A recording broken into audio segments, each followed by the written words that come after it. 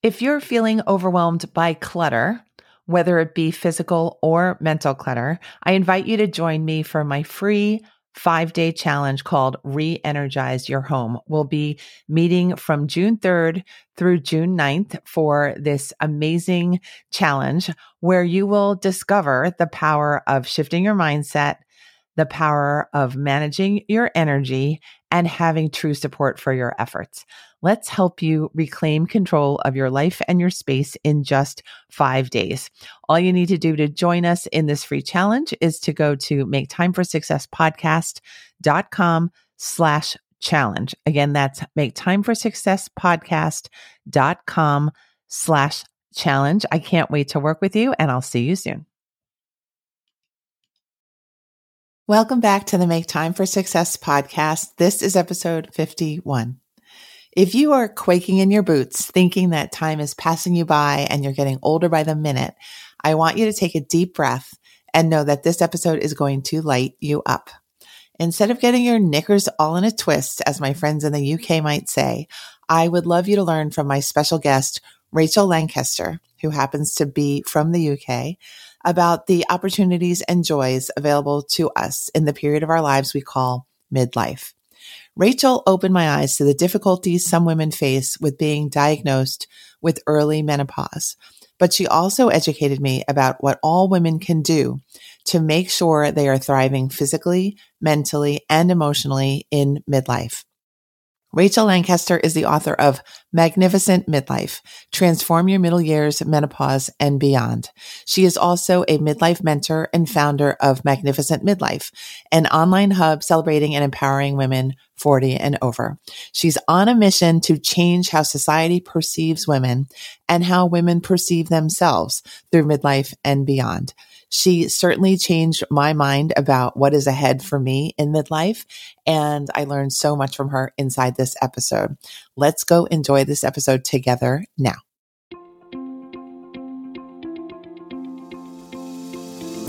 Hi, I'm Dr. Christine Lee, and I'm a psychologist and a procrastination coach. I've helped thousands of people move past procrastination and overwhelm so they could begin working to their potential. In this podcast, you're going to learn powerful strategies for getting your mind, body, and energy to work together so that you can focus on what's really important and accomplish the goals you want to achieve. When you start living within your full power, you're going to see how being productive can be easy and how you can create success on demand. Welcome to the Make Time for Success podcast. Hello, my dear listeners. It's Dr. Christine Lee here on the Make Time for Success podcast. Today, I welcome the amazing woman, author, podcast host, and leader of a whole group of women in midlife. Her name is Rachel Lancaster. And as we are recording right now, I am getting to know Rachel myself. We were introduced to each other by the lovely and amazing Ricky Heller, who you can hear on this podcast in episode 10, a fantastic episode entitled Success Over Sugar. But today we're going to focus all on what Rachel has to share with us, her life story, her life's journey, and how she can help you to feel more confident in midlife. Thank you for joining me today, Rachel. Welcome. Wow. I'm blushing over here. That was a lovely introduction. Thank you.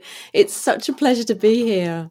Well, it's lovely to meet you, to get to read your beautiful book, and to have you share your expertise on the show with our lovely listeners. Why don't we start there? Why don't we start with your new creation, your amazing book, Magnificent Midlife? Could you please tell us your journey of how you got to be a book author, what the story behind it has been, and how you're feeling now about it? I'm quite amazed that I have managed to publish a book. I still can't quite get my head around it. It took rather a long time. And like all the best creations, it started out probably a long time ago. So when I was 41, which is 14 years ago now, I had a diagnosis of early menopause. And that is a whole decade earlier than it really should have been. And that put me on a journey. It sent me off discovering things because I'm a natural researcher and I like to find things out, and I don't like to accept things necessarily that I don't think are either true or helpful. So I went out and first of all, I found a nutritionist, and by changing my diet, I was able to get my periods back. So I went from a definitive, you've gone through menopause diagnosis, to getting my periods back. And the reason I found this out was because I was trying for a second child. And the second child wasn't to be, sadly. But looking back, I wouldn't actually change what happened. It was an incredible learning experience.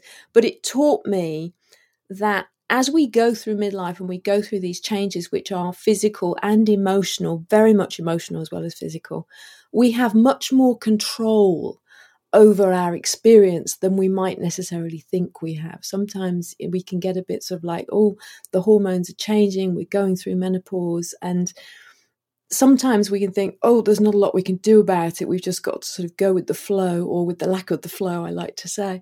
But we can impact our experience of menopause. We can change the way that we think about ourselves going through menopause. Menopause has so many negative connotations, and my book is about changing all of that, because I really think it is an incredibly empowering time in a woman's life. And as you said before we hit record, I start the book with saying that the end of my fertility has actually become the most fertile time of my life. And I'm doing things now that I never would have done before. And I've written a book. so it's all rather exciting, really. So you might think I'd have a negative view of menopause because of what happened to me. You know, I didn't have my dream of a second child. I managed to get the periods back for a little bit, but then my body went back to what it wanted to do. And I went back into so-called menopause about sort of 45, 46. And now I'm 55. And you might think I'd look back and go, oh, that was terrible. But I don't have that view at all. I really think that it can be a very powerful time. And I want women to know that. And I want women to be prepared, not scared. That's my little motto. I love the motto. I want to re-emphasize that this book and Rachel's writing is incredible. The language, the imagery, the message of openness and acceptance, and also just encouragement to develop a more positive self-view and view of aging and midlife and womanhood is so great. It's been so pleasurable to start the book. I admit I have not finished it quite yet, but I do say I just got it a couple days ago. So I will finish this book, and I'm excited to learn more. I do feel like there's a whole phase ahead of me that I feel relatively unprepared and uneducated about. So I'm looking forward to getting more information from you right now. Before we go on, when the doctor or doctors gave you that diagnosis of early menopause, was there a part of you just that thought, oh, this is over, I'm quitting, my body's quitting, any of those kinds of thoughts? Could you share that experience? Absolutely. Yeah. It was devastating. It really was utterly devastating. And part of that was because it was such a shock and I didn't understand what it was and what it meant for me. And I write about coming out of the doctor's office, and I knew nothing about what this meant and how to take care of myself, what to do, why it had happened a whole decade earlier. I didn't know. And I was devastated that my dream of having a second child. I'd wanted a child, another one, since the first one was born, and it had been rather a long time. And I got divorced in the middle, and I was trying to find a man who'd make a baby with me, and I didn't succeed. And then I found one who had a vasectomy and had 3 children. It's in the book. It's all very complicated, but it was but part of it. So that was the dream gone, but also, I think, in Western society, we worship youth so much, and we have been taught to believe that menopause is the end of meaningful life. I genuinely think that that's how we are taught to think about it, if we're taught to think about it at all, because it's still a very taboo subject. We're not encouraged to talk about it. there's a shame about anything sort of womanly, isn't there? If you think about periods and childbirth and menopause, they're sort of icky things. We don't really talk about them. And I want to change all of that. And I think we really should be talking about them because they are the essence of who we are. They are the essence of our power.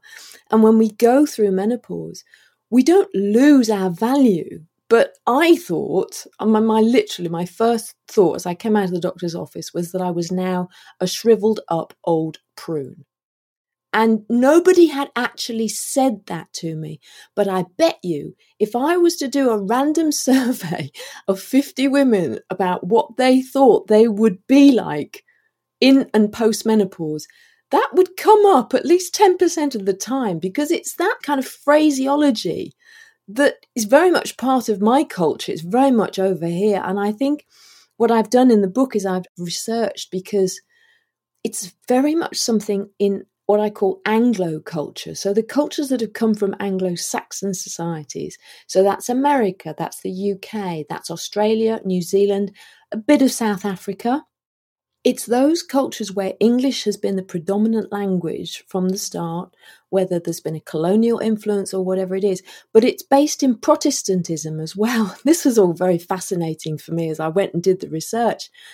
You don't just have to go to East Asia to get a more positive view of aging. You can get a more positive view of women aging in particular in Catholic countries. So if you look at Europe, you'll get France, Spain, Greece, which is Orthodox. You get a much more positive approach to aging. But my initial response was cloaked in all of this historical negativity about women getting older and the Protestant idea that our ability to work is tied to our value. And therefore, as we get older, we're less able to work. And that has not caught up. Because me as a 55-year-old woman, I am still up for changing the world. I'm not going to stop anytime soon.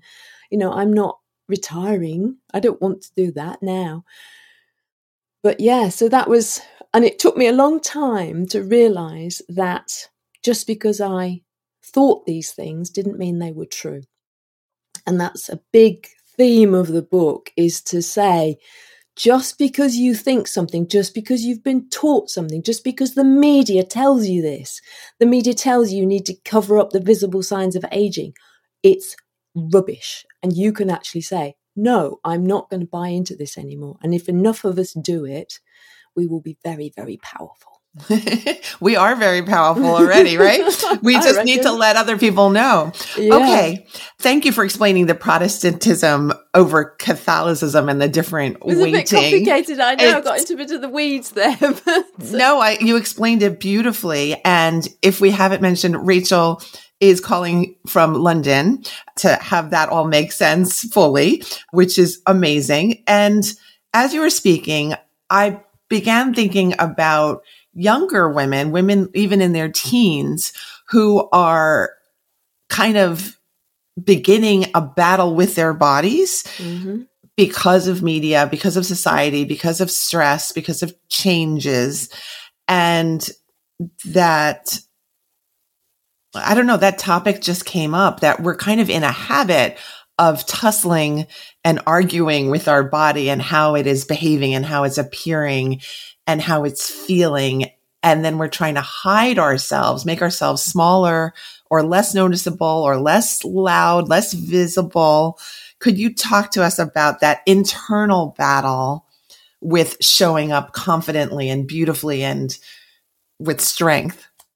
I think it's so important because our thoughts really do control our destiny. And, I say, and you mentioned before that I say that ageism begins between our ears. And that's, I always credit Ashton Applewhite, who's an anti-ageism activist, for telling me that line. And I love it, because we can be ageist towards ourselves. We can limit ourselves. We can get to midlife and we can, as you say, we can shrink. And I often think when women talk about beginning to feel invisible in midlife, we can make ourselves invisible because we can shrink. We can stop taking up space. We can stop putting ourselves forward. We can wear really nondescript clothing. And I tend to go around a lot in red. That's my brand colour, but I like red and it makes me feel confident. And, what I want women to do is to stand up with a straight back and to be aware of the impact they could potentially have on the outside world, not just how they're feeling, but to try. It's even as simple as, adopting that power woman pose, standing there as if you own the place. Women in my community, they'll talk about going into a bar and they'll be ignored. But maybe that's literally because of their body language. If they were standing tall and forward, and if they were ignored, they then said, "Excuse me, I'm here. I was next." Don't be apologetic about it. Be absolutely, this is me. This is my right to be served in the order in which I was here. And I think that being apologetic, we can start to become apologetic as we get a bit older, as we go through midlife. Because of that, we perceive our own value to be diminishing because that's what we've been taught. And you talked about the teenagers. Teenagers are buying anti-wrinkle creams. What is that about? It's just madness. Mm-hmm. It's a lot of marketing, I will say. Well, that's the thing. And that is what I say in the book. Just imagine if every single woman on the planet bought the hair dye and bought the anti-wrinkle creams and did all of that.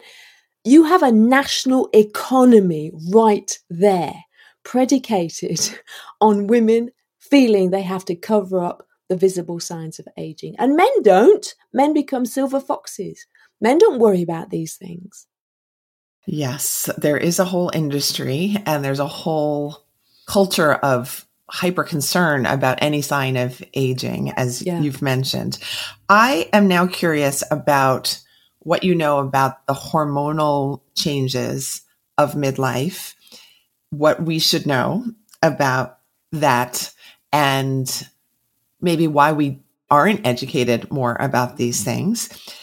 Let's start there because I tend to ask so many questions in one pile. So let's start with, what do we need to know about the hormonal bodily changes of midlife? Okay. Well, for a start off, people generally are starting to know that the age of menopause is 51, but the average age of menopause. But menopause is actually just a moment in time. It is 1 year after your last period if you are over 50, and it is 2 years after your last period if you are under 50. And just by that definition, I know that I hadn't gone through menopause when I was told that I had, because I certainly hadn't gone for 2 years without a bleed. So what happens to women is that, and this happened to me as well, is I can't possibly be in menopause, I'm too young. It can happen so much earlier. Well, the fluctuating hormones can happen so much earlier. Our estrogen and our progesterone start to fluctuate much more than they do with our monthly cycles. And that can happen throughout our 40s. For some women, it happens even earlier than that. There are teenagers who've gone through early menopause, which is terribly sad. But basically, it's just about being aware of how you're feeling. And what happens in the UK, and I'm guessing it probably happens in the US as well, is that women will start to feel a bit off. They won't be able to put their finger on exactly what's going on, but they'll start to feel a bit off. And eventually they might go to their doctor. And what they describe to the doctor ends up with them being given a prescription for antidepressants, which is absolutely mad. Whereas what they really need is some advice on how to balance their hormones as they go through this period of fluctuation. Because once you go through menopause, everything settles down. You're then back to your prepubescent self. You're nice and regular. You haven't got the monthly periods. You haven't got the monthly cycles. You haven't got the stomach cramps. It's wonderful. That's what I think anyway. But, so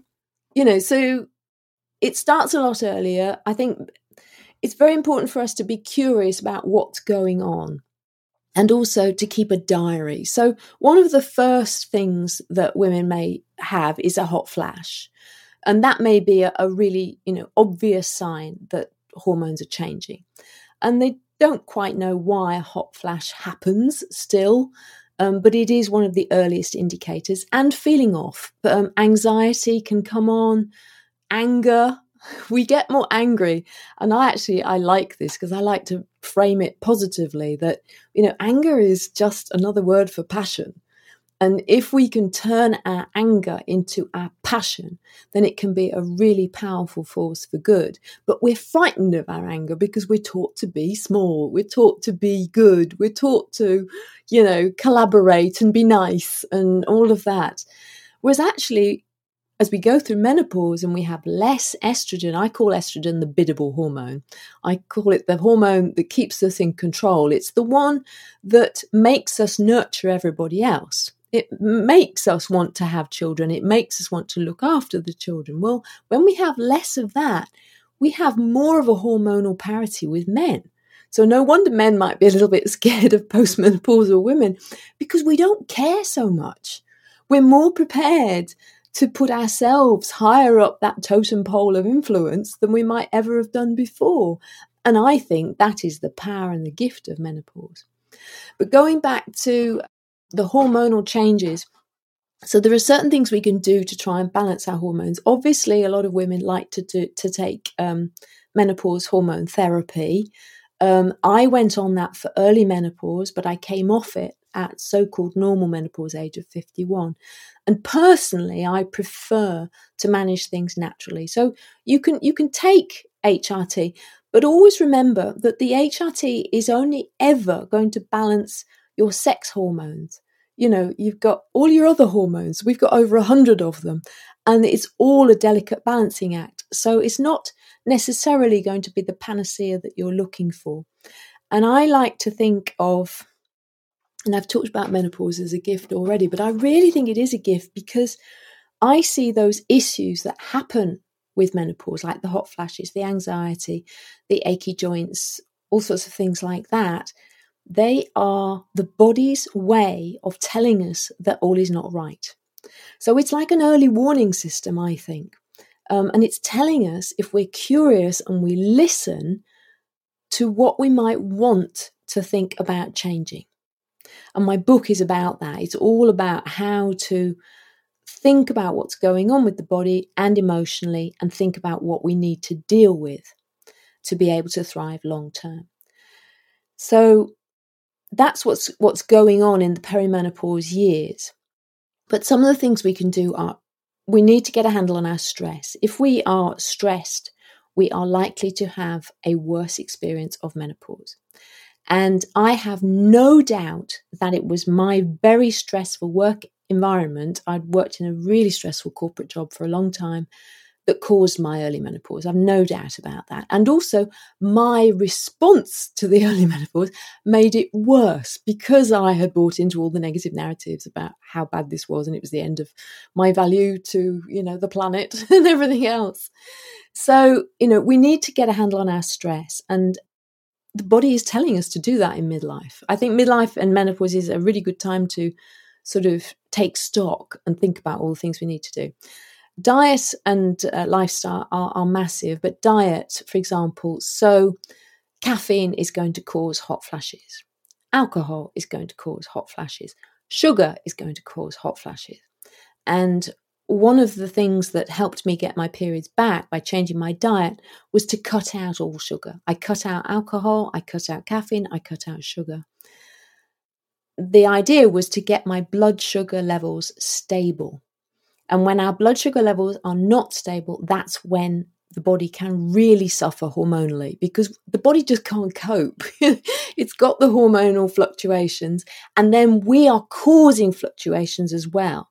We are making the body believe that we are in fight or flight because our blood sugar level has dropped, and then we eat the carbohydrates or the sugar, and then we have a spike. So we go up and down all over the place, and it doesn't help at all.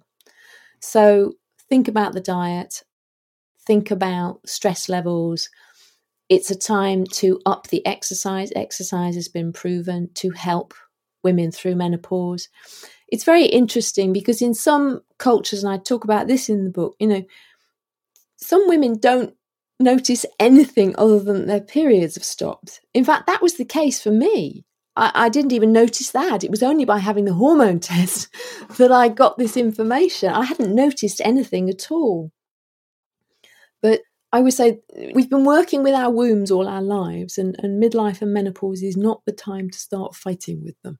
It's much better to embrace what's happening, learn from it, take the gifts that it's going to give us in terms of teaching us about ourselves. Then we can thrive. I love your entire approach to talking about this set of issues and concerns. I love the tips that you've given me and our listeners. I'm going to recap. Watch your stress, take stock of what is causing you that stress, and really take an active role in making sure that you protect your body and mind from any toxic stressors that you can control, and do believe in yourself to the level that you feel that you can have an effect on the stress vibes that are coming into your life and into your home and workplace. The second tip is to consider your diet and lifestyle as also a component that's so connected with stress levels. The COVID period that we're in, I believe if I can share my own story, I think I gained a few more pounds than was reasonable, probably because of a more sedentary lifestyle, stress, a feeling of being trapped sometimes, and also what is there to comfort us but food oftentimes. So I have recently tried to take that whole system of behavior back. But I do agree that diet has a huge role in how we feel about our bodies, our wellness, our sense of self, so connected to diet. And then the importance of putting in exercise if you don't have exercise in your schedule, and making it a frequent visitor, a frequent friend in your schedule. This is how I'm trying to get over the extra pounds, is to say, I schedule around the exercise now. I don't have the exercise be an afterthought or the last thing that is put in the schedule, because then it's not going to happen. I also liked what you said about the hormones changing and allowing us to be on a hormonal parity with men. But then my mind went to the thought that there's no other scaffolding for women in terms of the beliefs about what women can do in later life. That was too extreme a comment, but there's little scaffolding that can support a woman who is interested in showing up more, being bolder, having a bigger voice, taking on male systems and co-working with men at a high level. Can you talk about how we can co-create as women new systems, new philosophies for women showing up more powerfully in later life? Okay, I'm going to start with the whales. So I learned, one of my early guests on my podcast was a woman called Darcy Steinke, who's written a book called Flash Count Diary, and it's a personal memoir about her menopause experience. And she describes how her menopause experience was completely transformed by her encounter with a whale, and by her discovery that there are two creatures on this earth who go through menopause. There are human females and whales. And when whales go through menopause, they become the leaders of their pods for 50 odd years. You know, they don't shrink back into obscurity. They don't sit in the corner on the deck knitting. You know, they're out there leading their pods. And you can extrapolate that the evolutionary reason for women to go through menopause, like whales, is that we are far more useful to our communities post-menopause as leaders than as breeders. When I heard that, when I learned that experience, and in fact, Darcy, she gets in a boat and she gets obsessed with this whale called Granny, otherwise known as J2, but Granny. And she finds this whale because you can identify the whales from their dorsal fin.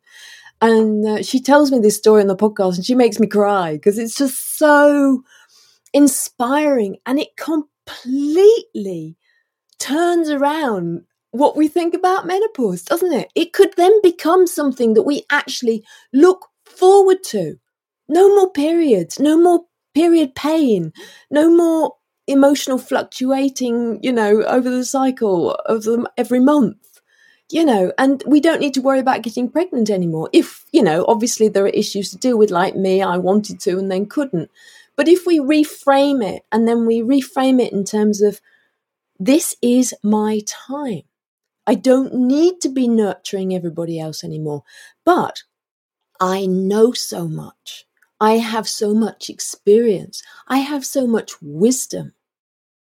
And the world needs me. This is very much the point in my book, that the world needs us. And I talk about how you've only got to look at the countries that have dealt better with COVID.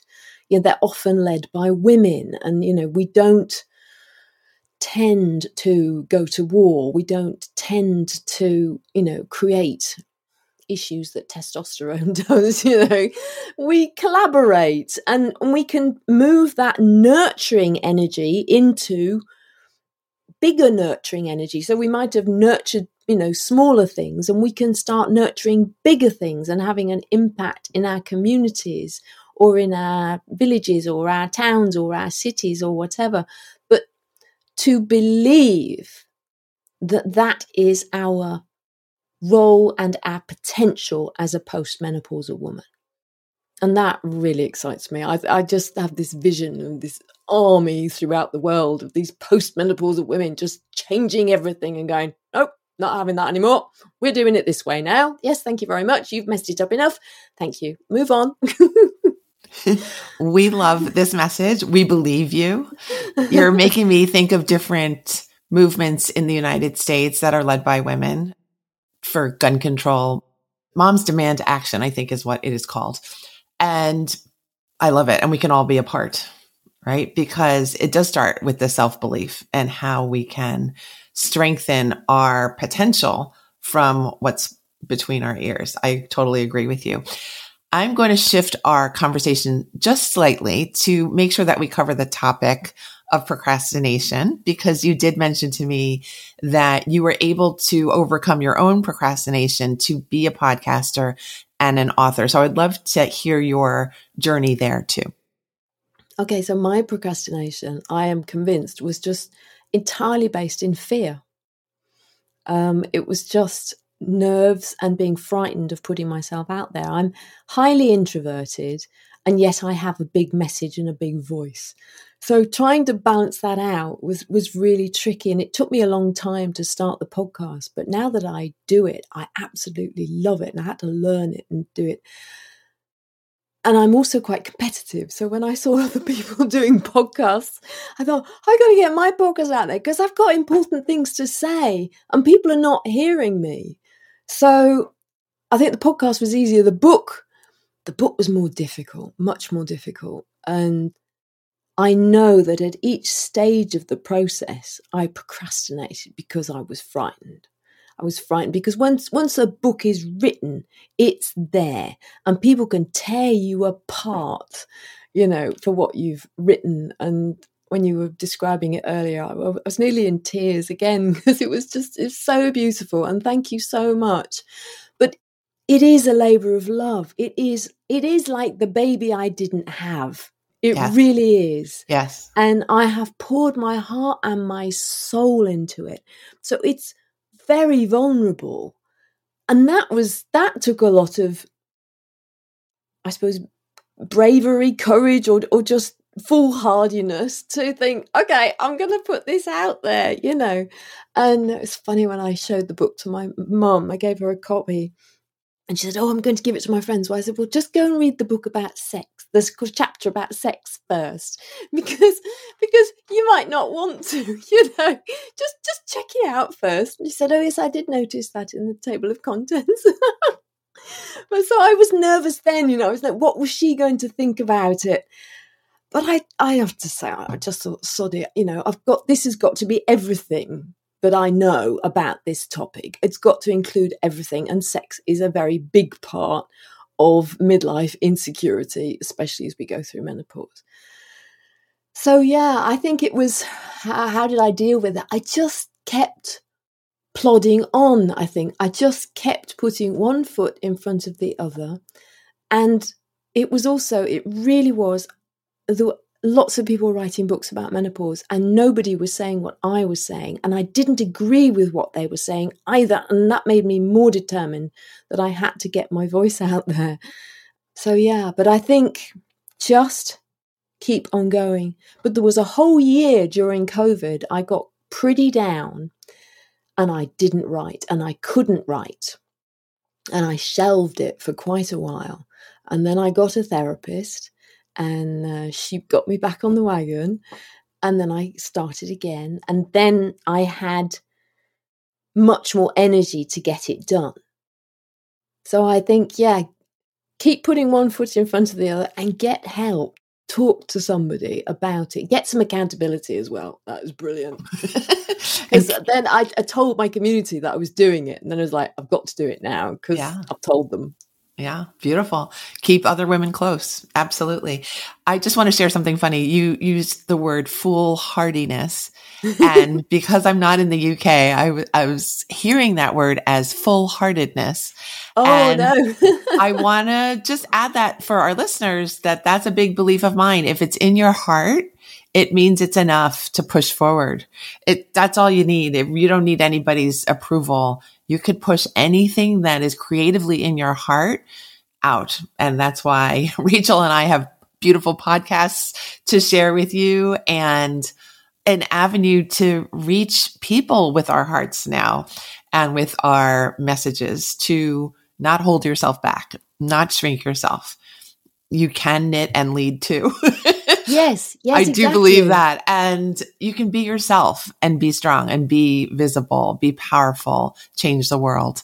Just figure out what is on your mind and heart to do. So Rachel, you have been an amazing guest. Thank you so much for sharing your heart and your beautiful new book, Magnificent Midlife, with us. Could you please share with our listeners how they can stay in touch with you and how they can get the book? Yeah, so you can find me. I'm Magnificent Midlife everywhere. So on all the social channels, I'm Magnificent Midlife. My podcast is called Magnificent Midlife.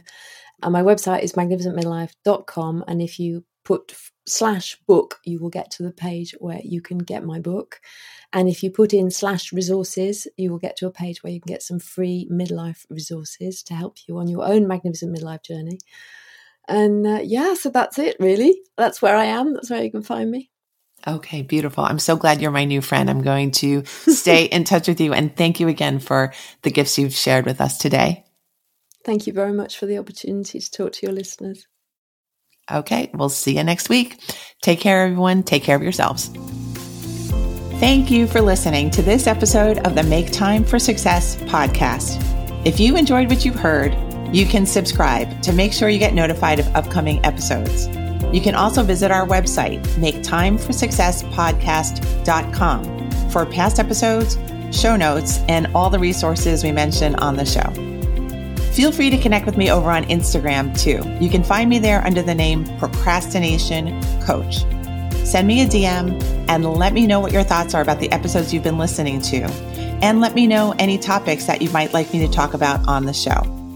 I'd love to hear all about how you're making time for success. Talk to you soon.